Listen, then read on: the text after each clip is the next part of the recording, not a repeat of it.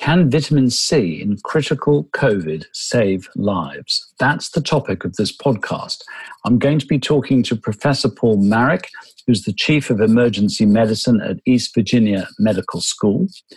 And here in the UK, Dr. Marcella Vizcachipi, who is the Head of Research for Surgery, Anesthesia and Emergency or Critical Care at the Chelsea and Westminster Foundation, spending a lot of her time in the adult intensive care unit. But first, to give us a good background to the use of vitamin C in emergency medicine and who is most likely to benefit, I'm joined by Associate Professor Anitra Carr, who is Director of the Nutrition in Medicine Research Group at Otago University in New Zealand. Anitra, welcome. Hi, Patrick. Thanks for having me. A pleasure. I noticed that you completed your postdoctoral fellowship at the Linus Pauling Institute at Oregon State University. Was it Linus Pauling's research that got you started on the royal road of vitamin C research? Well, it was actually a happy coincidence. When I finished my PhD research, I'd been working on looking at how white blood cell oxidants react with our tissues. So these white blood cells produce oxidants to kill bacteria in our body, but these reactive oxygen species can also react with our own tissues and cause inflammation and tissue damage. And so when I finished my PhD, I thought I'd like to investigate how antioxidants such as vitamin C, because vitamin C is one of the most potent antioxidants in our body, can potentially help protect against the reaction of these oxidative species with our tissues and save our tissues from damage. Mm-hmm. And so I wanted to carry out my postdoctoral research in the United States. And so I wrote to various people who are doing vitamin C research. And I accepted a position with Dr. Boltz-Frey.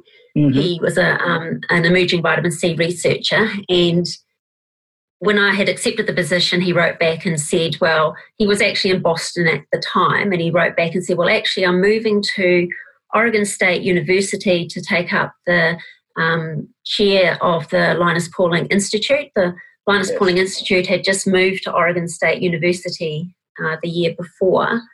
And so I was very happy with that because I love the west coast of the United States, and I really enjoyed working at the Institute. And unfortunately, Linus Pauling had died just a few years before I started, so I never got to meet him, but I really admire his work.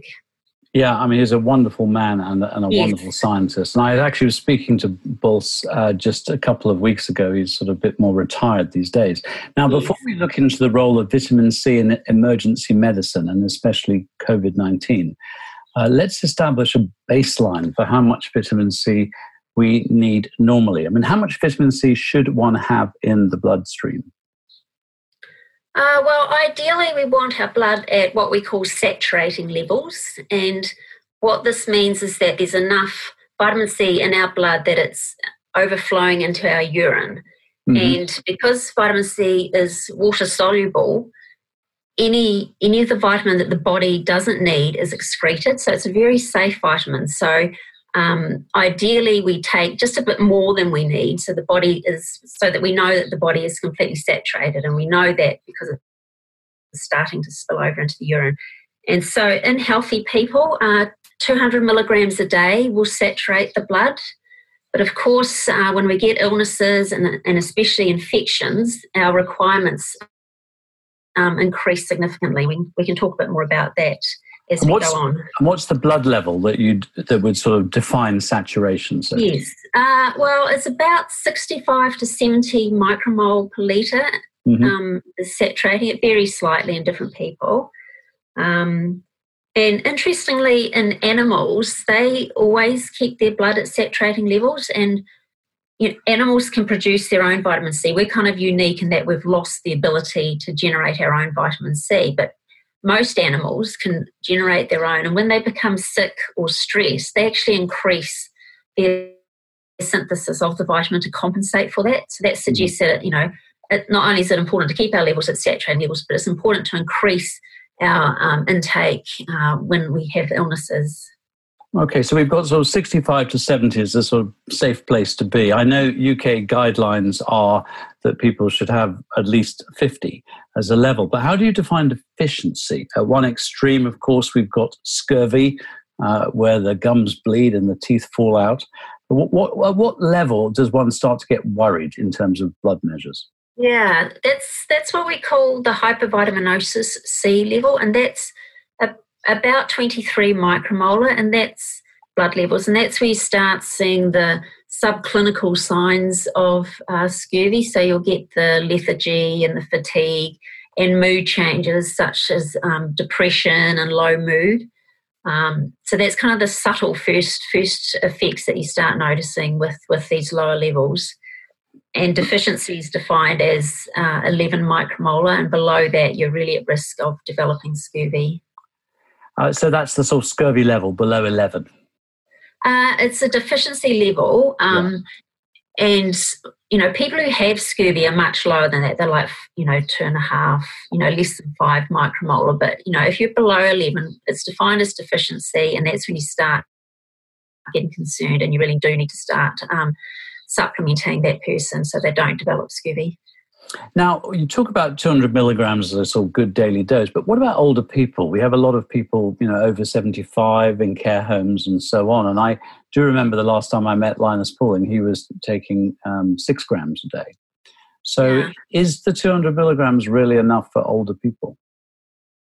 It's the dose requirement's not specifically age dependent. It's more dependent on your comorbidities and body weight. And of course, older people tend to have more comorbidities. And so it's the comorbidities that are really defining your intake. So what sort of illnesses you have rather than your age as such. So, a really healthy older person should be fine on, the normal adequate intake.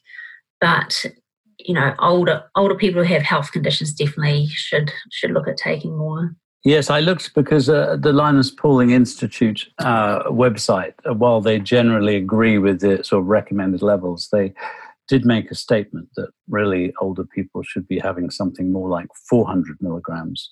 But that would be a safe level. I guess that's to be on the safe side, a margin of error there, yeah. And 400 milligrams is quite a lot in the sense that, you're probably going to have to be eating a handful of oranges to achieve that, as an example. Yes, you would need a lot in your diet. You need to be eating really high vitamin C foods like citrus, etc., or supplementing on top of your diet as well, just to make sure you're getting enough. Now, in the UK, we have every year the National Diet and Nutrition Survey, and they actually measure plasma vitamin C. And the survey shows that 4% of those over 65 are under that overt deficiency level of 11. And that actually equates to almost 500,000 people in Britain. And I've seen, some of your research on, people with pneumonia, and also data on quite a few older people in Scotland admitted to hospital for one condition or another. And it seems that this overt deficiency level below 11 is more common than we think. What's your take on that? Yeah, it could. Well, one issue could be the increasing prevalence of dementia and that sort of thing, because that can really affect a person's dietary intake. They don't eat properly, and so they don't get all the nutrients that they need in their diet. So that could be, a major impacting factor, which these conditions are increasing. The prevalence of these conditions is increasing around the world. It is a concern. In care homes, their dietary, the diets in care homes probably aren't adequate either, I suspect.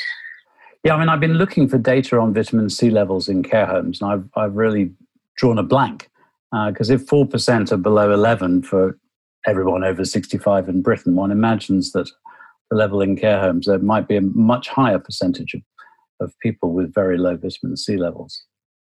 Yeah, I think there are a few studies that have compared this and have shown lower levels in people in care homes, definitely. Because what's going to happen to somebody with a level of vitamin C at that overt deficiency if COVID-19 strikes, or in fact any serious flu? Well, when you get any severe infection, your requirements for vitamin C increase significantly. And if you are already low, you will very easily be pushed into the deficiency range or lower.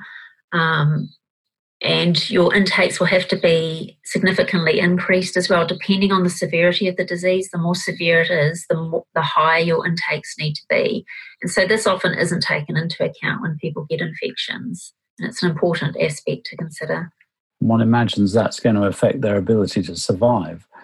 If someone does haven't... Not only survive, but also the recovery process as well. It can take a long time for people to recover from these serious illnesses. And so I think increasing their vitamin C intake and other nutrient intake will kind of help with that recovery process as well. Yeah, I was wondering whether some of the long COVID symptoms that are being described, the continuous sort of lung pain, difficulty breathing, muscle aches, joint aches, etc.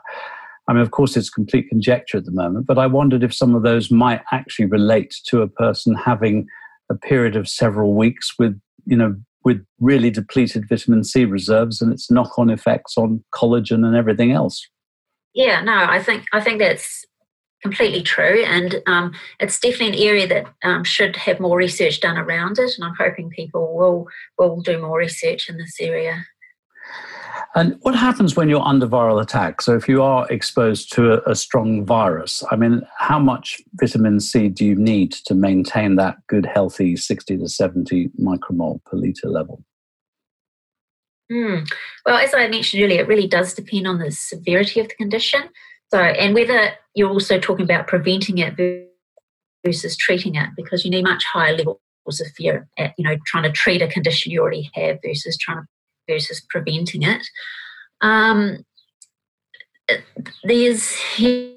It's hard to know. There's various evidence around which suggests that increasing your intakes to several grams a day and multiple doses throughout the day does potentially help decrease the severity of the disease, of the infection that you have. Once you get much severe condition and end up in the ICU, you definitely do need multiple grams and you need intravenous infusion of the vitamin in order to get your doses up high enough.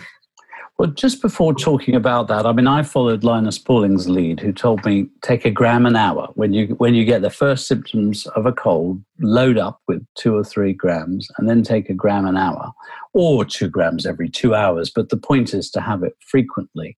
And I know Professor Harry Hemmeler, he also says the same.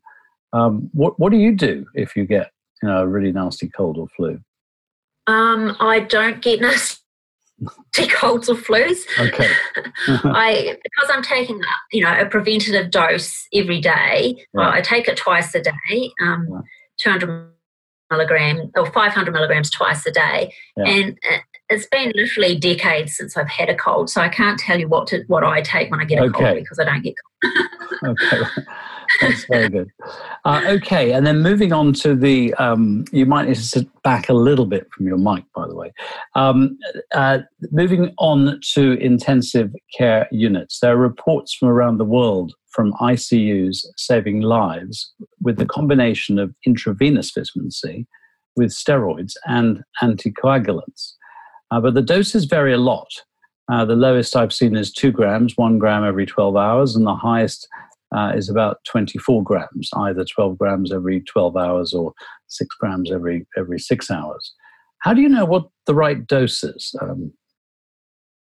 Well, we don't yet know what the right dose is. The research is still in its infancy, really, and a lot of the studies are just reproducing the doses that were used in the first trials that were done in ICU patients.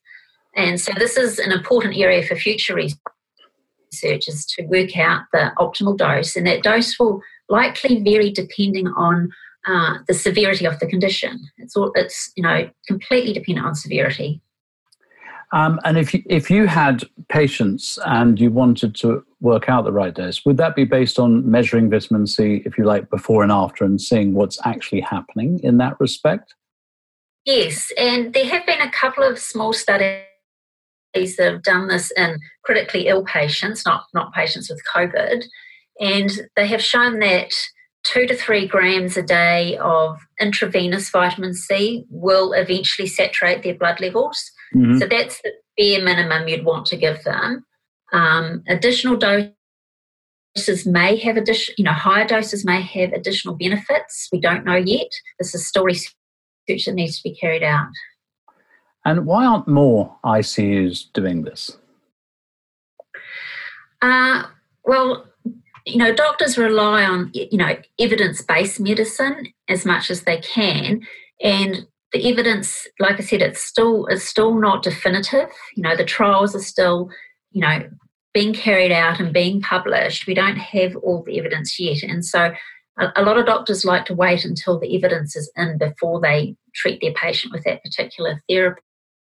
They want to do what's best for their patient, and doctors aren't taught about vitamins and nutrition in their medical practice, so they're not always aware of how important these nutrients are and all the important functions that they carry out in the body.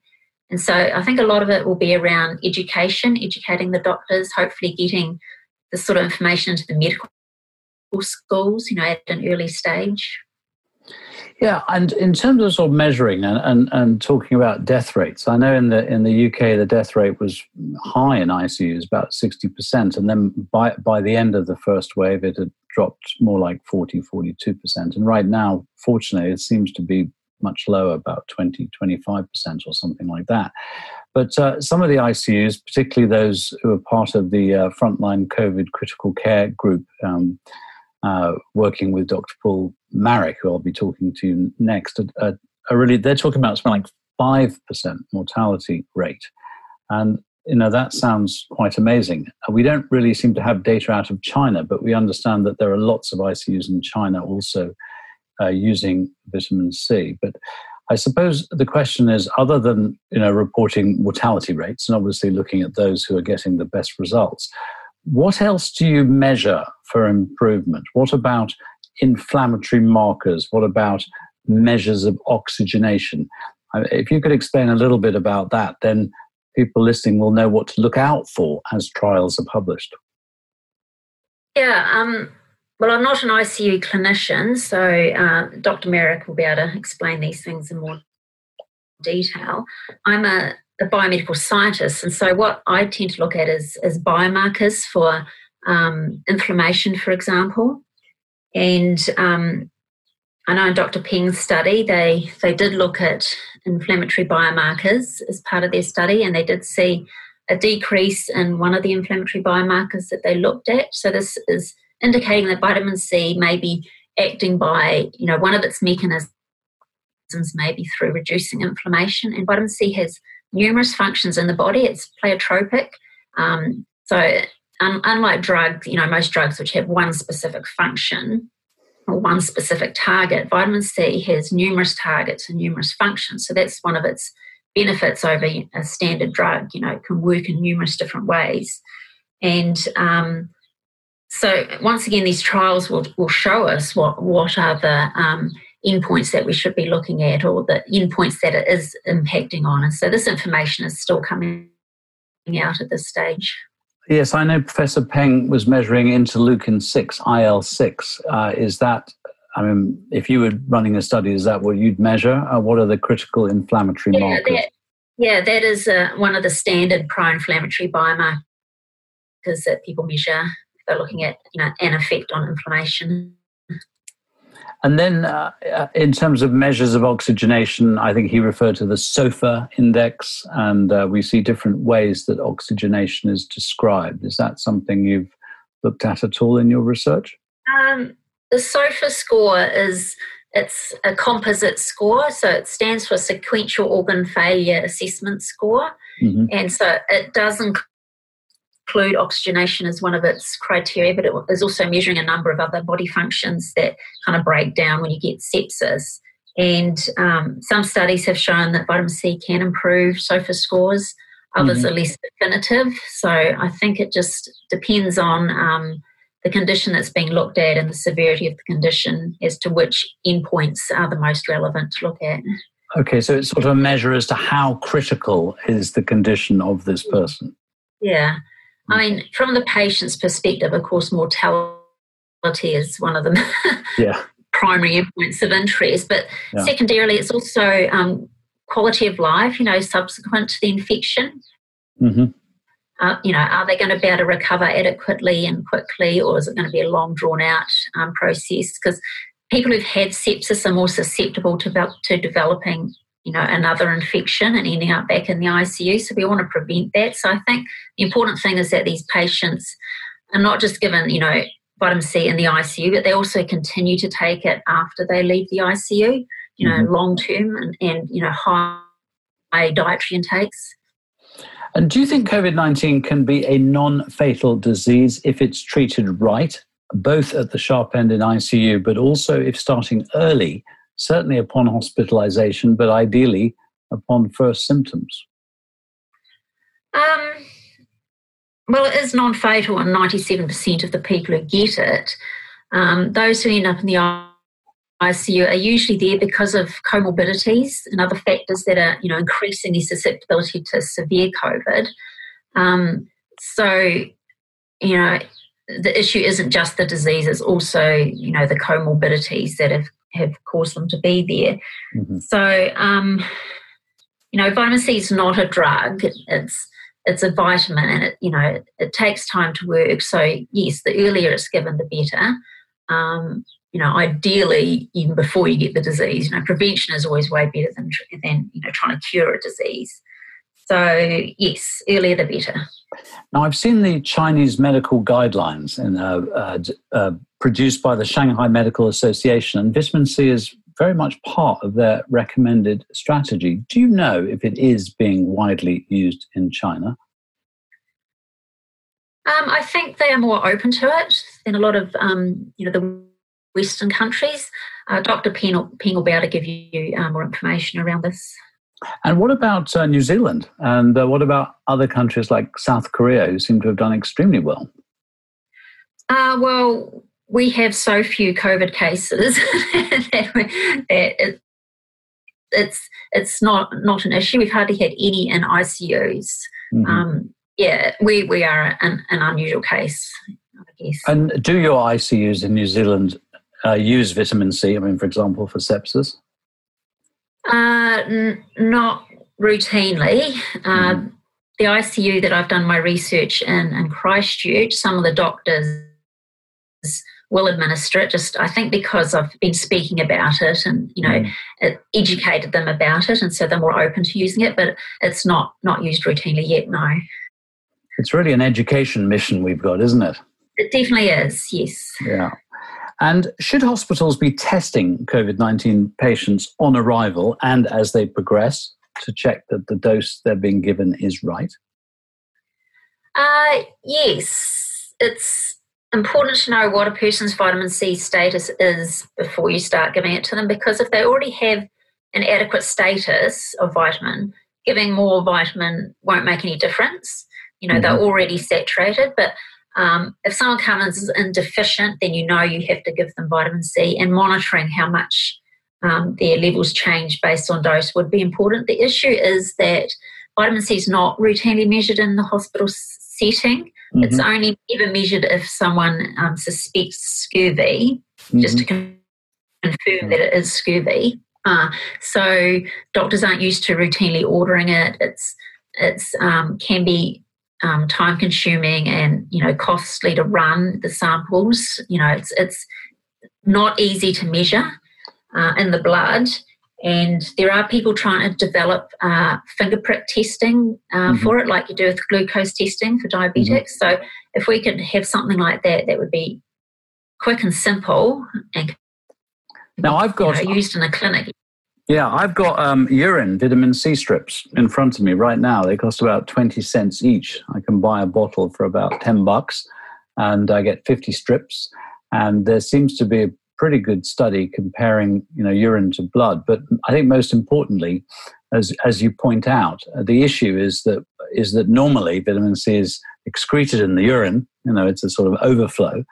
Yeah. And these strips will show you, very clearly if there's nothing coming out in the urine. In other words, my logic would be they would be the perfect way to find out if someone has no vitamin C in their urine. Then you know that there's something to look at. Why yes, they're a blunt tool. They will tell you if they have some in their urine or don't have some in their urine. Mm-hmm. The correlation between urine and blood levels is not completely linear. Mm-hmm. There are different aspects that will affect what overflows into the urine, such as kidney function, and this is an issue in a lot of critically ill patients. Their kidney function isn't working so well, so they won't be excreting the vitamin, but they'll still have high levels in their blood. So it's it's slightly complicated. But yes, I mean that's a very easy blunt tool to measure. Do they have it or do they not have it in their urine? Yeah, and if they don't have it, then obviously it's something to look at. Yes, but once again, you have to be cautious. You'd have to know what their kidney function is. Right. Yeah. Because if it's poor, they may not. What happens if it's poor? They may not. If they have renal failure, they may not be excreting the vitamin, but they may end up with high levels in their blood because they're not excreting it. So this is a concern. If you're giving intravenous doses to this person, their blood levels will be building up, but they won't be excreting it. Right. Okay. The caveat is that in the ICU, patients who have kidney failure will be on dialysis anyway, which clears it from the blood. Right. Right. Okay. So less of an issue for them. Yeah. Now, when I asked the government here, what about vitamin C for COVID prevention? They said ask Public Health England. And when I asked them, they said ask the SACN, or the Scientific Advisory Committee of Nutrition. And what they say, and by the way, they quote your research, so you've had an impact over here. They say the scoping exercise indicates a lack of robust evidence at this current time. So there's an opening there to suggest that specific nutrients can reduce the risk or severity of COVID-19. So how do you respond to that? Well, with respect to COVID-19, there is currently a lack of evidence. But that's because these trials, we've had the disease for less than a year, and most clinical trials take multiple years to run, to get off the ground and run. And so we're only just starting to get the first trials published now. So there is a vitamin D trial that has recently been published that showed that in the people who received the vitamin D precursor compound, only 2% ended up in the ICU versus half of the control group ended up in the ICU. And there were no deaths in the supplement group. There were 2 deaths in the control group. And Dr. Peng's study, which is in preprint now, has shown a decrease in mortality in the more severe patients. So the evidence is starting to accumulate, and more trials will be published over the next year. And given that vitamin C is safe and is very much part of our physiology, do you think, obviously it's preferable, but do you think we really have to wait until there are large-scale randomized controlled trials, or is there a weight of evidence now, given that there are people, significant numbers of people dying from this condition? Is there enough weight of evidence right now to be recommending vitamin C? I think so, because there have been, decades of research carried out in patients with pneumonia and sepsis, which are both complications of COVID. The issue being that doctors want studies that have been specifically carried out in COVID patients, although, strictly speaking, that's not necessary if the symptoms are very, the complications and symptoms are very similar to, any other patient who has pneumonia or sepsis. And they may not be. I'm not an expert on the symptoms of COVID, as I'm not a doctor. There might be slight variances, but because vitamin C is such a general acting factor, it just supports, the whole body, organ function, various organ functions and immune system. It's involved in, the synthesis of important hormones. It wouldn't hurt those patients to get them, and I can guarantee that most of them will be deficient or hypervitaminosis C. Paul Marek has recently carried out a wee observational study that showed that the mean vitamin C levels of their patients in the COVID patients in the ICU were at the hypervitaminosis C cutoff, level. So half of them were below that. So I don't think it would hurt. It's cheap. It's not an expensive compound. It can be, readily synthesized around the world. There are lots of places that can synthesize it. So, for me, I would recommend giving it to the patients, particularly if they can be tested first and just confirm that they do have low levels, because then that it will benefit them in one way or another. Yes, and there was a Barcelona ICU that reported that 17 out of 18 of their critical care patients had actually overt vitamin C deficiency, or in many cases undetectable. So yes. The issue is that it's very hard to measure the vitamin C levels accurately and carefully, and so we have to be cautious with what's being reported and make sure that it has been measured accurately. That may be an overestimation of deficiency, I suspect. In terms of studies that we're waiting for, yes, the Zhongnan Wuhan study is fascinating. The first randomized controlled trial, slightly underpowered. I actually spoke to him in April, and they'd run out of patients. It was a real shame. He was pleading to other countries to, follow the same protocol. They were putting ventilated patients onto either vitamin C 12 grams intravenous every 12 hours or sterile water. And I showed the preliminary results to one of my favorite professors of pharmacology. And in those with the higher SOFA scores, so the most critically ill, there was a very strong trend, 68% less mortality, a remarkable difference in the inflammatory marker IL-6, and also oxygenation level. And yes, what struck me about this, I was looking at the dexamethasone steroid trial, and that was a difference of 23% mortality on the steroid and 26% mortality on the placebo, much bigger study. But here we're looking at a potential 68% difference in mortality in the most severely ill. What's your? I presume the peer review process is, happening, so we can't comment too much until it's out. But I would imagine that it's not so much those results that are going to change. What's your take on that? Well, it's very encouraging, and it does confirm earlier studies in patients with sepsis, which did show there was a study in Iran which showed 70% decrease in mortality in the patients who received vitamin C. And also Dr. Feller's study in the US showed about a 30% decrease in mortality.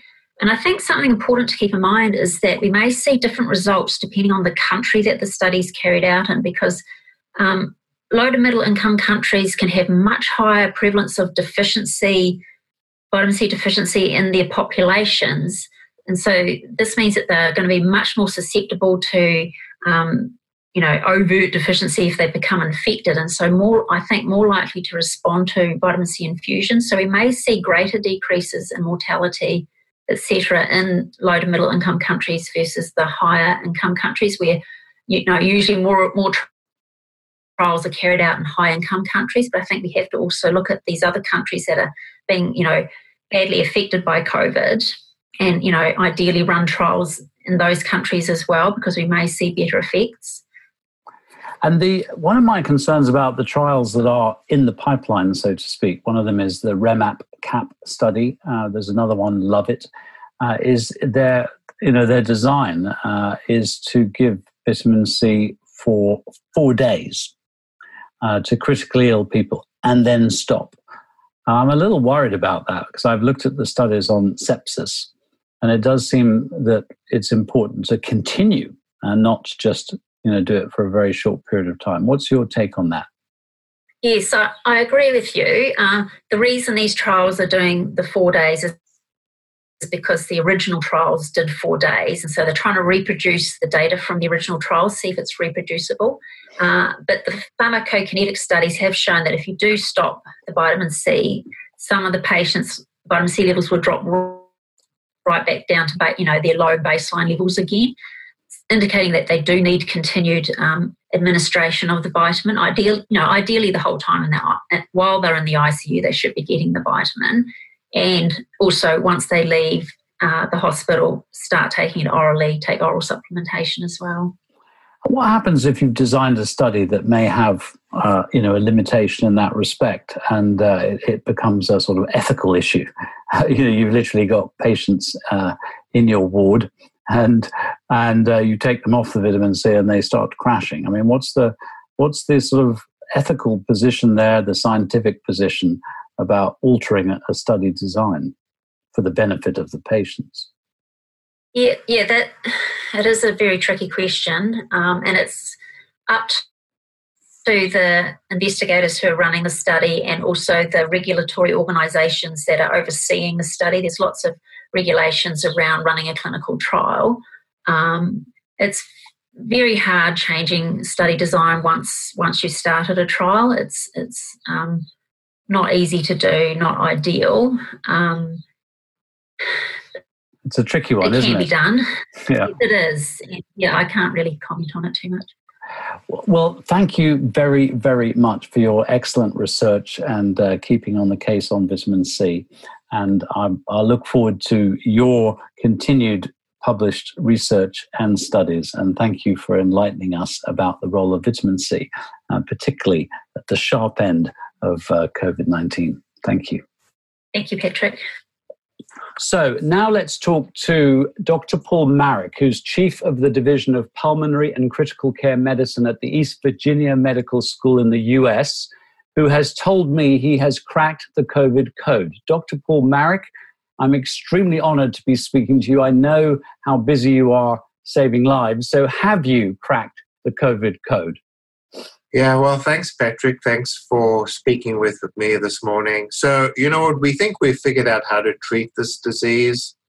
This is based on our previous understanding of the treatment of sepsis. This is based on our understanding of this disease, COVID, and then our personal experience. The problem is that no one believes us. So it's obviously extremely frustrating. We have good results, and we see it work with our own eyes. And I have a colleague in Houston who's using the same protocol, and he sees the same thing. But the frustration is that people just don't want to believe us because it's too straightforward, it's too simple, and it's cheap. And, that goes against many basic principles. And to put it into context, because I was getting information from Dr. Jason Varon over in Houston, and he reported on, I think, his first 24 people through ICU with no deaths. How many people have you had with COVID-19 through your ICU, and what's your mortality rate? Yeah, so we've had about 40 patients. We've had 2 deaths. Both of these patients were over the age of 85, had severe comorbidities like end-stage cirrhosis and end-stage lung disease. So, I think their chances of putting through were minimal. Otherwise, all the other patients have left and have done really well. We actually had a patient who was admitted dead. So this patient had a cardiac arrest at home. He had COVID and had massive pulmonary emboli. He was admitted dead to our hospital, and remarkably, he walked out of the ICU last week. So not only have we really not had deaths, but patients who are admitted dead, we've actually managed to resurrect. That's extraordinary. Here in the UK, every week we get a report from the Intensive Care National Audit and Research Group, and they are reporting 52% leave dead from ICUs. Of those on ventilators, which unfortunately in the UK is the majority, the death rate is 2/3. It's a terrible thing. So in essence, and remember, we're talking here more to a public audience aware about nutrition. So these are not ICU specialists you're addressing, but what is the essence of your protocol? So if you look, what you said is true. So there's recent data out of New York. They looked at the first 5,700 patients, and the mortality on a ventilator was 86%. So basically, all patients who go on a ventilator die, and you obviously then have to question what they're doing. And if something's not working, you have to say, well, this is not working. We need to do something else. So I think fundamentally, and this is where many people have gone astray, is you have to understand the disease. And it seems somewhat obvious and basic. You have to understand the disease you're treating to effectively treat the disease. And I think without question, COVID-19 has two phases. There's the early viral replicator phase, where the virus, COVID-2, replicates in the nasopharynx. And it actually replicates aggressively and reaches very high concentrations. And that's why it's so infectious, is that it's highly contagious because it replicates to an enormous degree. What then happens is some patients, and we don't know how many, may just have an asymptomatic infection. Their host immune response overcomes the virus, and the virus goes away. There is a percentage of patients who become symptomatic. So they develop typical flu-like symptoms, which is typical of influenza: fever, cough, headache, myalgia being sore muscles, which is typical of influenza. So the duration of those symptoms depends upon whether they stay at home or come to hospital. And if they stay at home, it generally lasts about 5 days, 6 days, and can be pretty severe. Those patients who have more severe symptoms who come to hospital, they remain symptomatic for up to about 12 days. So this is a pretty aggressive virus. So that's the first symptomatic phase, which is really characterized by viral replication in the upper airway. And then what happens is it goes from the upper airway to the lower airway. And the factors that predict that are not entirely clear. It probably is a interrelationship between the patient's defense mechanism, the viral load. And that happens at about day 7.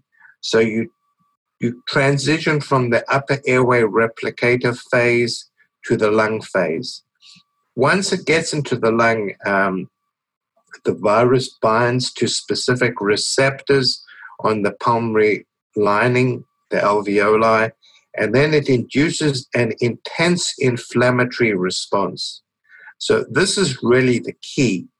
You have an early viral replicator phase where patients have symptoms like flu, but then they transition into a phase which is marked by severe hyperinflammation. So the virus triggers the production of inflammatory mediators. So we call these cytokines. The cytokine is a protein made by the host with the goal of increasing the host's immune response.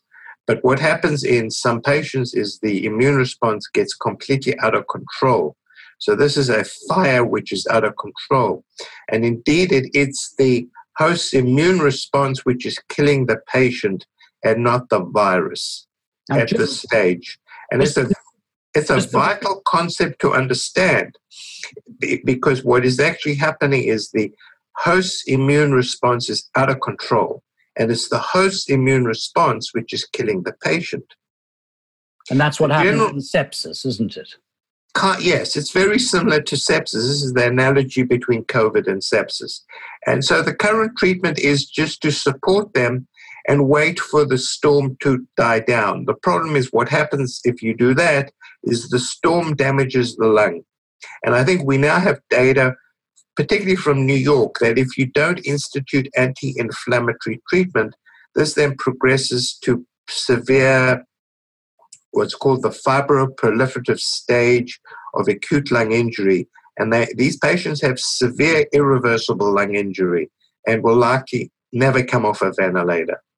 So, what we say is that in the early phase, like, when patients are symptomatic, you want to give them medications and dietary supplements which improve their immune system. However, when they get to this pulmonary phase, you really want to down-regulate the immune response. And this is such a vital key.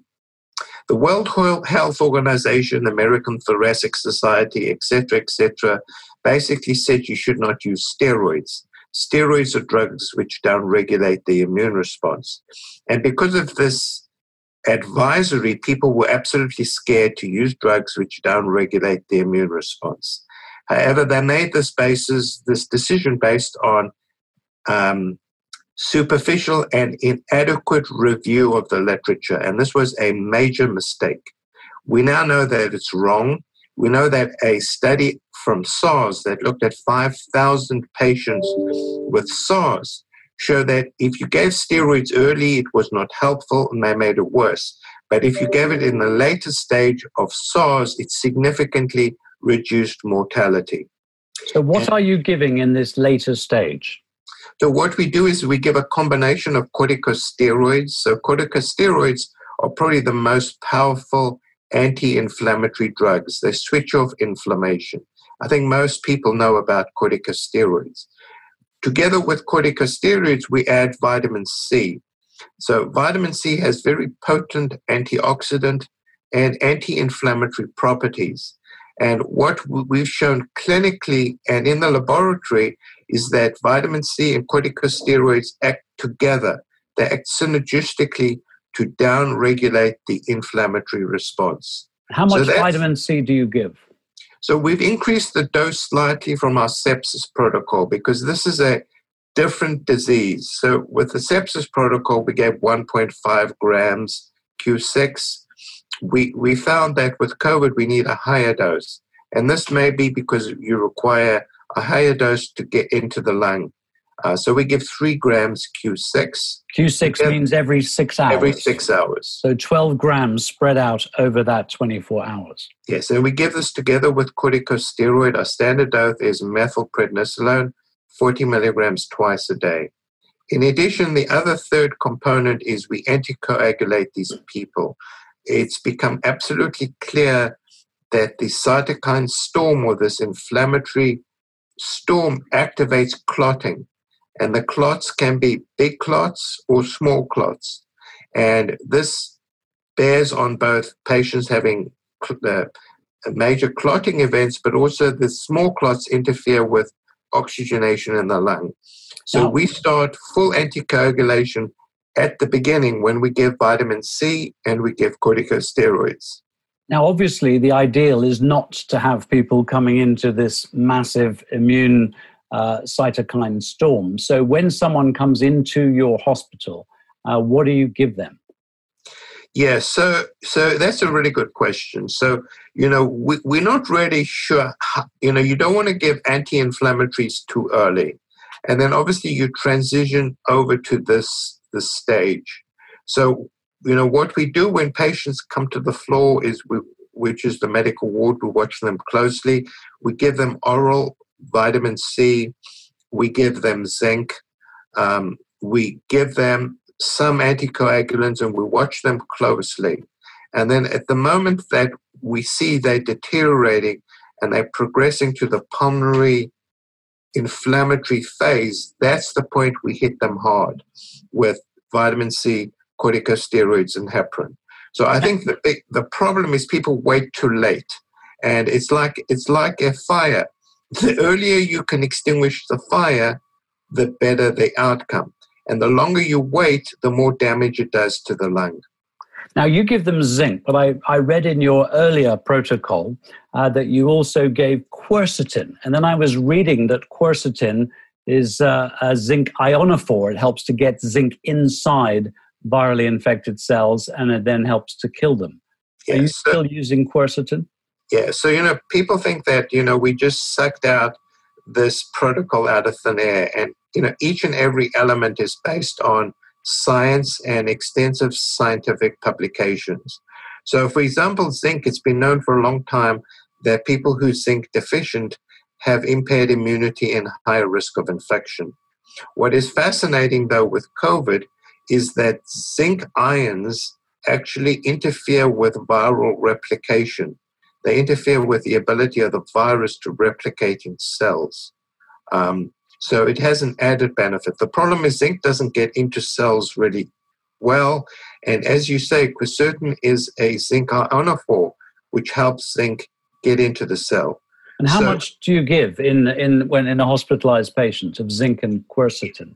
Yes, so it seems based on a meta-analysis with influenza. So, a lot of this data is based on projections and assumptions. So it's been shown that in order to prevent influenza and reduce the duration, you need between 60 and 100 milligrams of elemental zinc a day.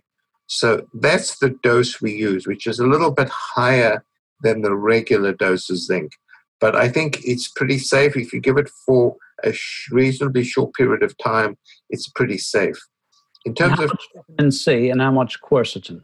Yeah, so in terms of quercetin, unfortunately, it's not available in most hospital pharmacies because it's considered a nutritional supplement. So we recommend it to patients at home who's symptomatic. Unfortunately, most hospital formularies don't have it available.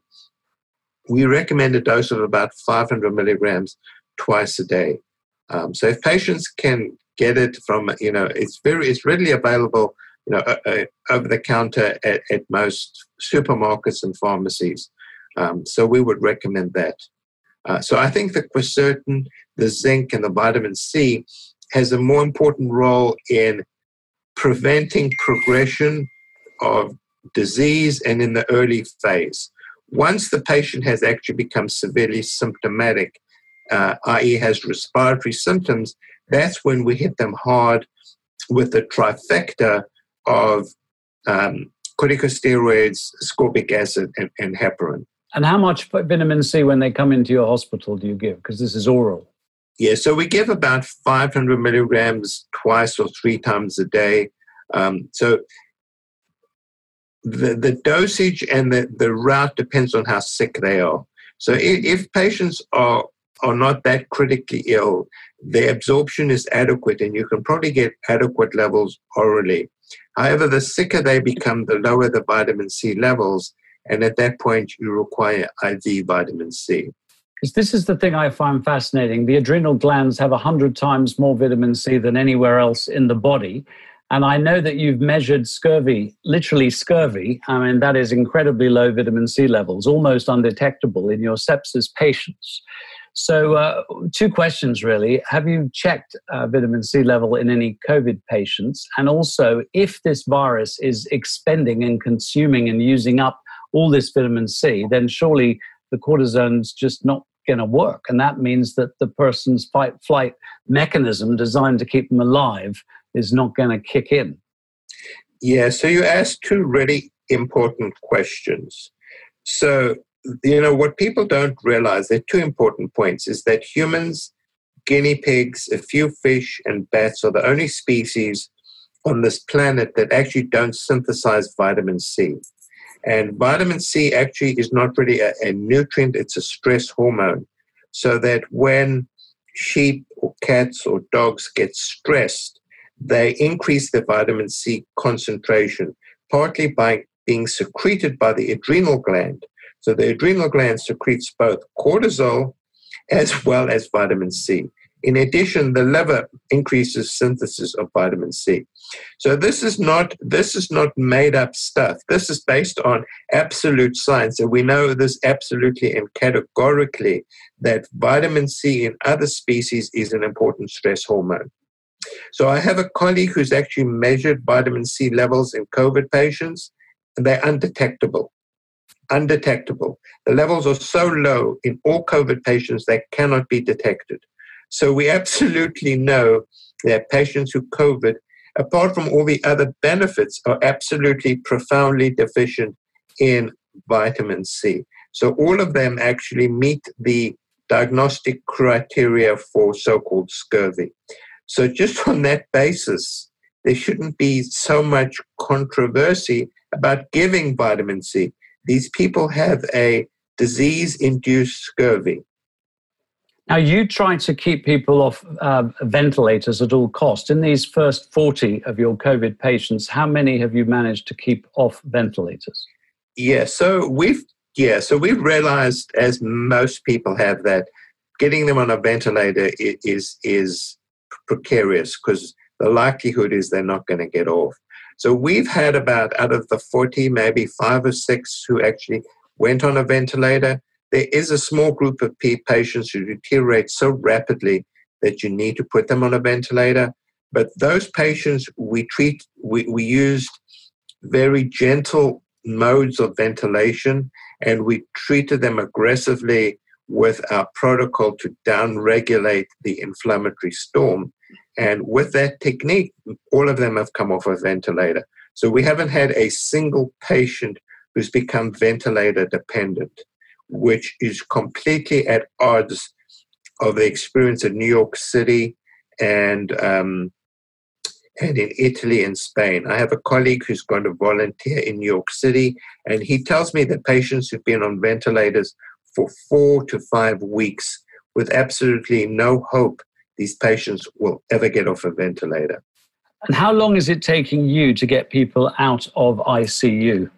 So about the usual is, so there's no question this is a very pesky disease. So, when patients come to our ICU in septic shock, we get them out within 3 days and they turn around quickly. There's no question that this is a different disease. They have overwhelming inflammatory storm. So it takes longer to quell the storm or put out the fire.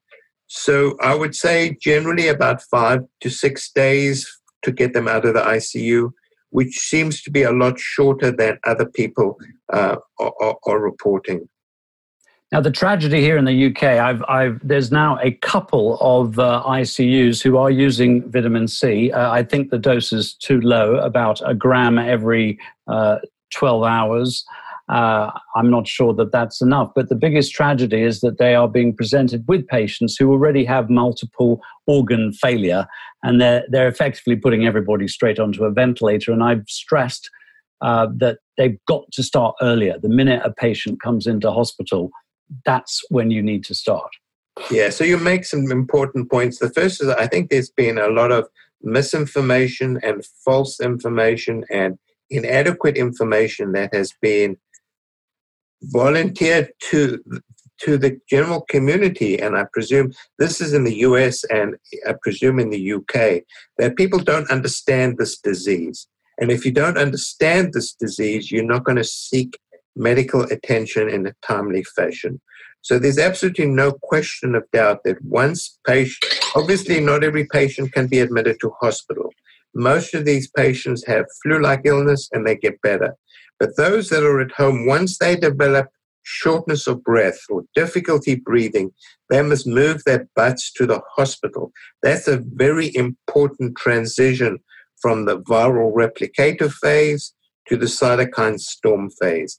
And if you wait until the last minute, obviously the longer you wait, the more damage has been done, the more difficult it is to reverse the course.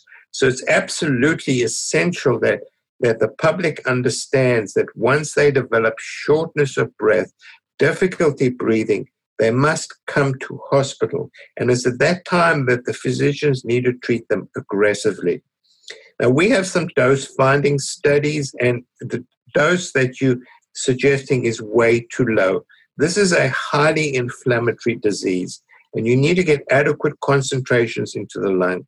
So a dose of 1 gram Q12 or 12-hourly is just not going to be adequate. We discovered that our sepsis dosing of 1.5 grams every 6 hours actually had some effect, but wasn't adequate. That's why we increased the dose to 3 grams every 6 hours, which we think is optimal in combination with steroids. It's really important to stress that the vitamin C and the corticosteroids work together. Are there any adverse effects from the vitamin C? Do you need to check people for G6PD deficiency or kidney problems? Yeah, so that's a good question. It's absolutely safe. There's no question of doubt. We're unaware of we've treated here over 1,600 patients with sepsis. We follow these patients very closely. We're unaware of a single side effect. The only caveat is that if you use point-of-care glucose testing, which with a certain glucometer, so this is a finger stick which measures glucose level, with one of the manufacturers, it can't distinguish between glucose and vitamin C, so it can give you a falsely elevated blood glucose level. So that's the only caution, and that's only with a particular point-of-care glucose monitor. Otherwise, we're absolutely unaware of a single side effect. So it's completely and utterly safe. Dr. Paul Marik, I'm aware that every minute I keep you on this podcast is a minute that you are not out there helping someone. So I'm going to thank you immensely for sharing this little pocket of time, which we will get to thousands of people. So everybody listening, please make sure that all your friends and family and any medical colleagues you know listen to this. Dr. Paul Marik, thank you very, very much. Sure, Patrick, and stay healthy. My next guest, Dr. Marcella Vizcachipi, is the research lead for surgery, anesthesia and critical care at the Chelsea and Westminster Foundation Trust, working in the adult intensive care unit with patients with COVID-19. And she is also a senior honorary clinical lecturer at Imperial College in the Faculty of Medicine. Welcome, Marcella. Hello, good afternoon, Patrick. Now, were you using vitamin C in your intensive care unit in the first wave? My answer to your question is yes. We use antioxidants in critical care as part of our standard medical management of critically unwell patients. And why do you use antioxidants? The why is because critically ill patients tend to have high baseline metabolic rate, which results in high utilization of fuel or energy. So, and if the cells that are our soldiers run out petrol, then they start shutting down. The antioxidants are part of the necessary ingredients for the right combustion, basically. Now, we're often told that you don't need much vitamin C, just eating an orange, getting maybe 50 milligrams, maybe 100 milligrams is enough. But in this intensive care situation, how much were you giving? Normally, we prescribed 1 gram twice a day. So we tend to give around 2 grams to 4 grams a day. And it depends very much on the severity of disease of our patients. Now, you're giving this intravenously. And obviously, you've got very sick patients, many of whom are struggling to breathe. So the intravenous route is not only practical, but also it's going to deliver more than one would give orally. Is there any way of even roughly quantifying that? What is 2 to 4 grams intravenous mean if one could take it orally? I think this is the equivalent because the absorption is 100% if the gastrointestinal system works. Mm-hmm. We tend to give intravenously in the form of Pabrinex, that is a compound of vitamin B and vitamin C, or we give through enteral route, and enteral route is just the simple version of ascorbic acid that is 1 gram BD as well. Mm-hmm. So are you saying that basically when the body is in an emergency situation with a lot of oxidation and inflammation, then provided the digestive system is working, it will suck up vitamin C very effectively? Yes, and that is the preferred route for administration of vitamin supplements to our patients, as long as they are clinically stable and the gastrointestinal system works. And how were your results in the first wave compared to the national average? Because I spoke to a lot of ICUs who were not giving vitamin C. To be honest, I think that when we talk about outcomes in COVID-19 patients, it is very difficult from my point of view to attribute, the outcomes to one particular approach or clinical management or one type of approach to care. Mm-hmm. I think that the outcomes of our patients depend very much on a multidisciplinary approach, and is a combination of treatment that make patients get better. In regard to your question, is outcomes, we have one of the lowest mortality in the country. And this is not because of vitamin C or because we provide X or Y treatments. I think that our mortality is the lowest in the country because we were able to identify and stratify our patients at the very beginning of the first wave. We managed to identify simple, preventable complications that tend to be the cause of death on these patients. And by doing that, we managed to introduce early clinical management of these conditions, such as management of clots and hydration. So it's fantastic to hear that your approach is producing such a great result. Are other intensive care units in the UK watching what you are doing and learning? And does that mean that there will be more emphasis on nutrients, especially vitamin C, antioxidants, in more intensive care units in the UK in the second wave? I hope so, Patrick. I think that basic clinical management is key to success. It's very simple. It's simple medicine. Sometimes we make it too complex. It's hydration, a bit of antioxidants, and given electrolytes just to normalize everything while we treat and support these patients. I think that is a key. Early identification of the problems and simple management throughout.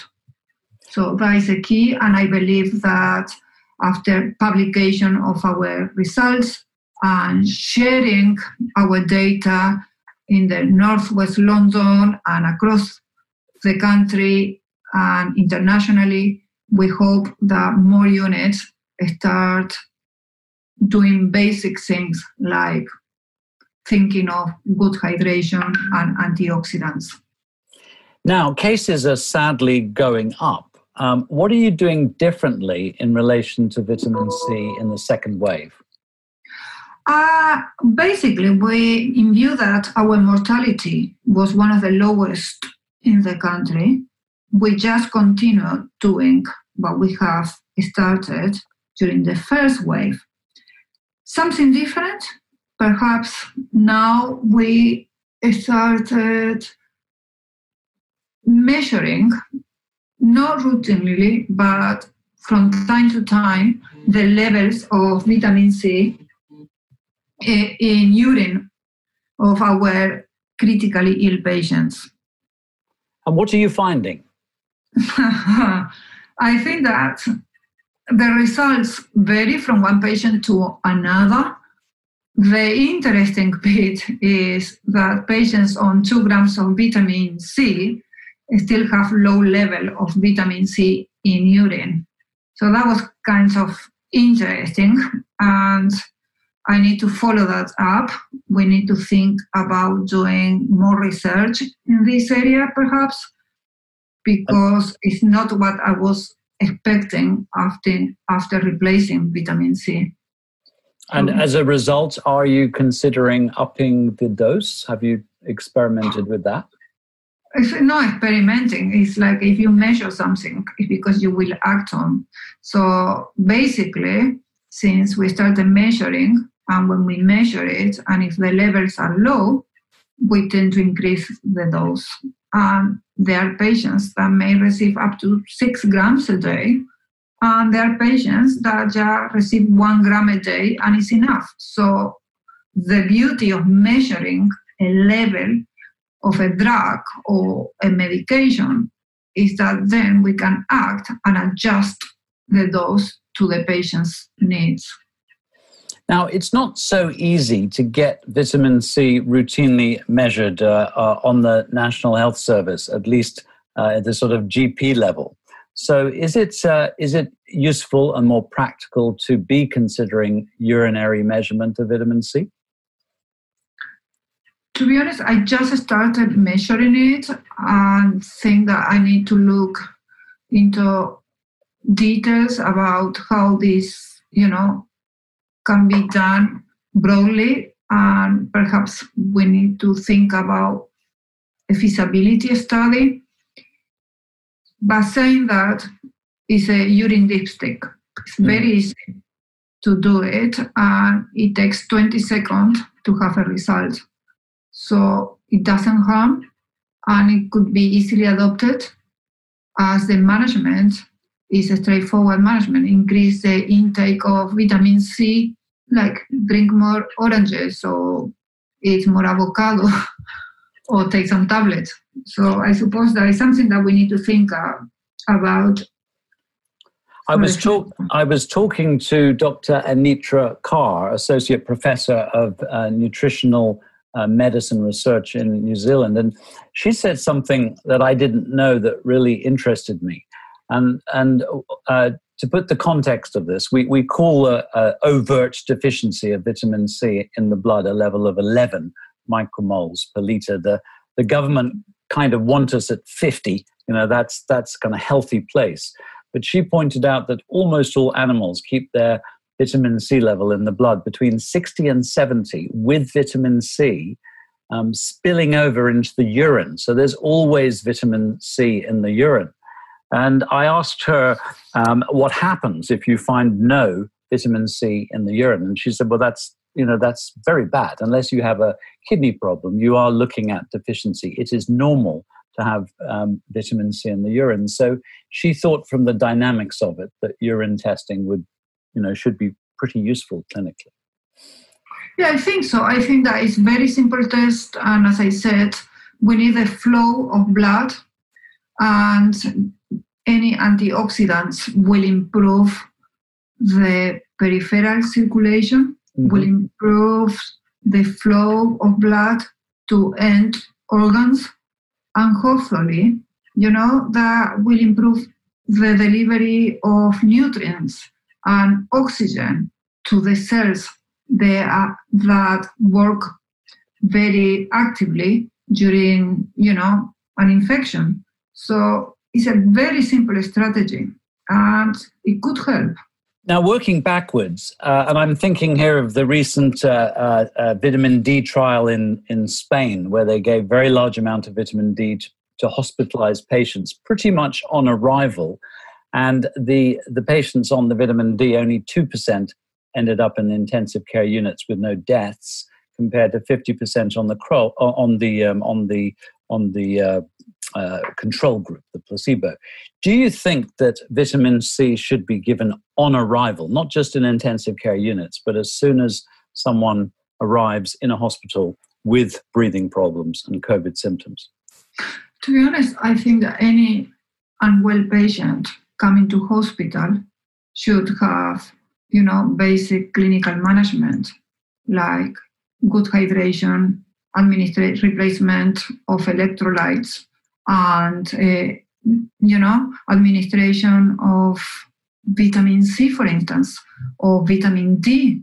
If winter, there are not many sunny days, and all of a sudden, and we are indoors, not eating very well because we are unwell, kind of expected to have low levels of these basic elements that are necessary for our cells' combustion. And even before someone gets to hospital, on the one hand, we have sort of general advice, which is vitamin C does nothing for colds. On the other hand, there are a lot of experts out there like Professor Harry Hemmeler, who is saying, during these COVID times, and especially if you start to get symptoms, people should be supplementing, somewhere between 2 and 6 or even 8 grams if they have severe symptoms. What should we be telling the public to do when they start to get symptoms of a cold, which could be COVID? To be honest, people need to be aware that not only for COVID, but for any medical condition, any type of infection, people need to think about basic things. Good hydration, try to eat more bananas, try to have some vitamin C in the form of vitamin C or fruits or vegetables. It's just doing the basics right. And, that will help us if we get an infection to have a mild infection instead of a severe infection.